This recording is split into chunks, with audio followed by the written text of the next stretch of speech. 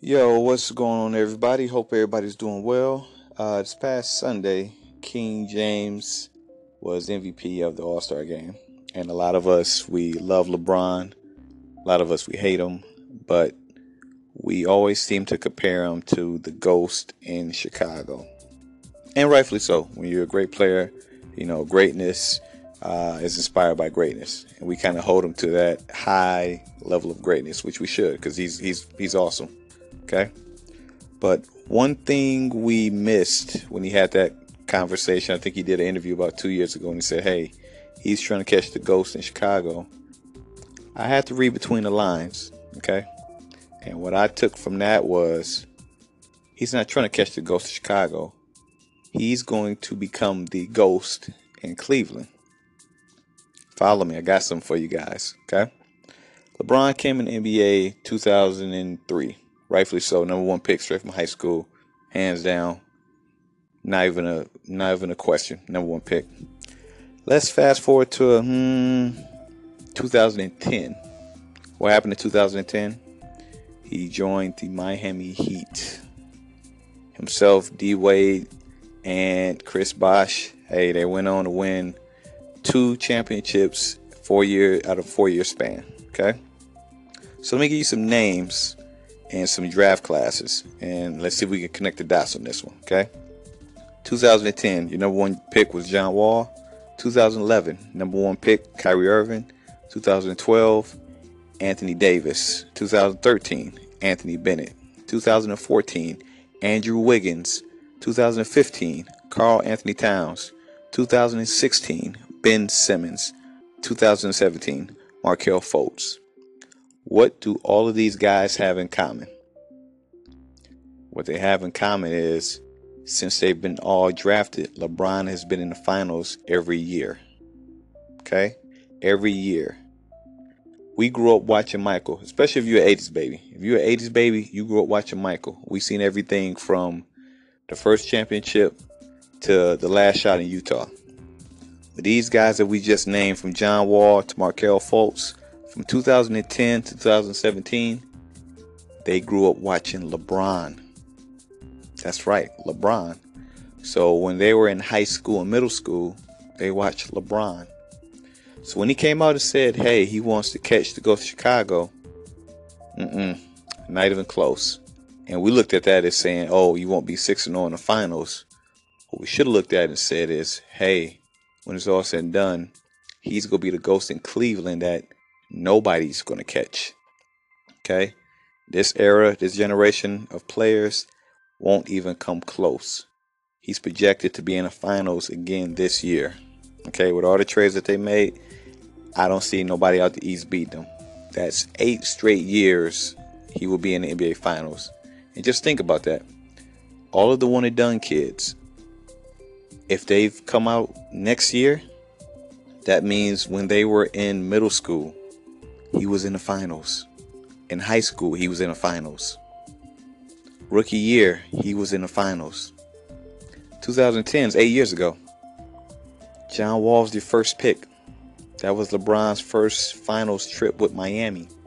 He's been there ever since. So it's not the ghost in Chicago, it's the ghost in Cleveland.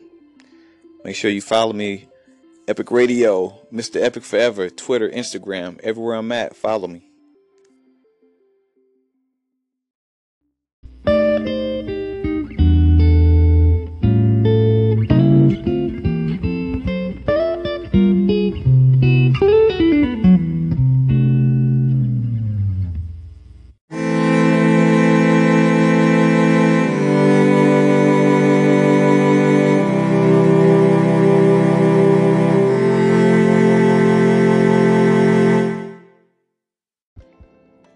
What's going on, everybody, again?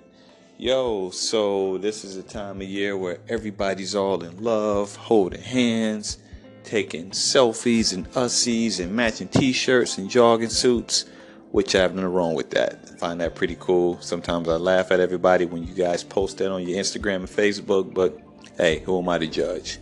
A lot of times I've noticed, especially when it comes to my female friends, they end up in what you call situationships, which we all know what those are. Relationships going nowhere. You look up, they're dating a guy for 3 months, 6 months, a year went by, and come to find out nothing has happened.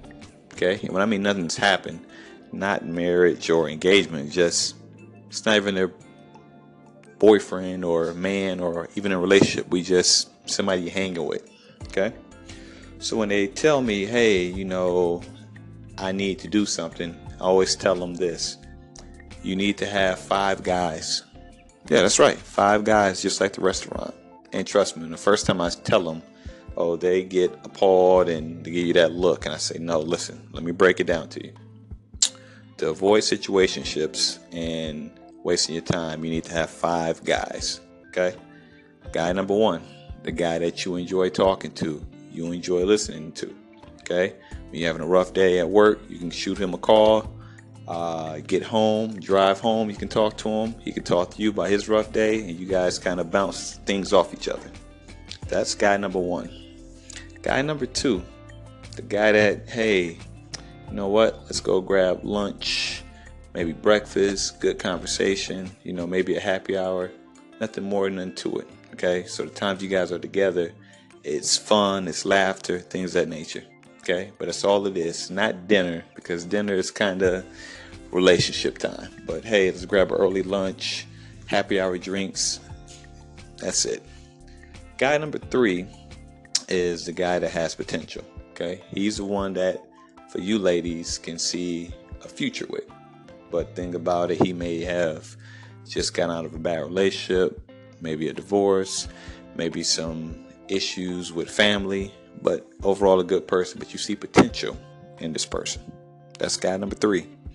Number 4 is what you call the work husband. Okay?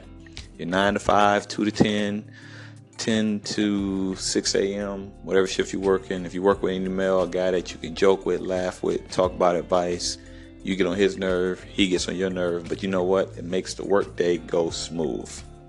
And guy number 5 is the infamous, we call those the, when all else fails, the spare. Okay? That may be a old ex that, hey, out of your last 3 relationships, he's been around. Okay? And really don't see a future with him, but the fact that you have history, you can't ignore history.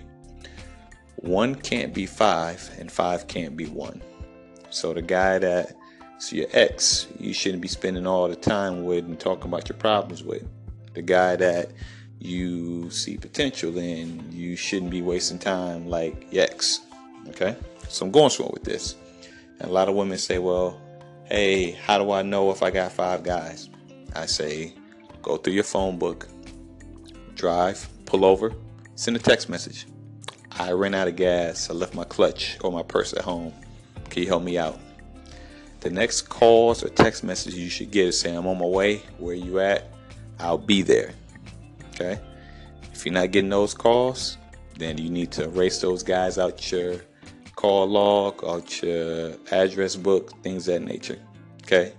The ones that do call, you sit there and tell them, hey, never mind, I found some money in my glove compartment. Big deal. Okay? So once you got that, that's how you know you have 5. And that right there will keep you from being in what I call situationships. Because it's okay to date. You have to date. Okay? Don't mean you have to sleep with everybody, but you have to date and enjoy dating. Yo, make sure you follow me, Mr. Epic, Twitter, Instagram, Facebook.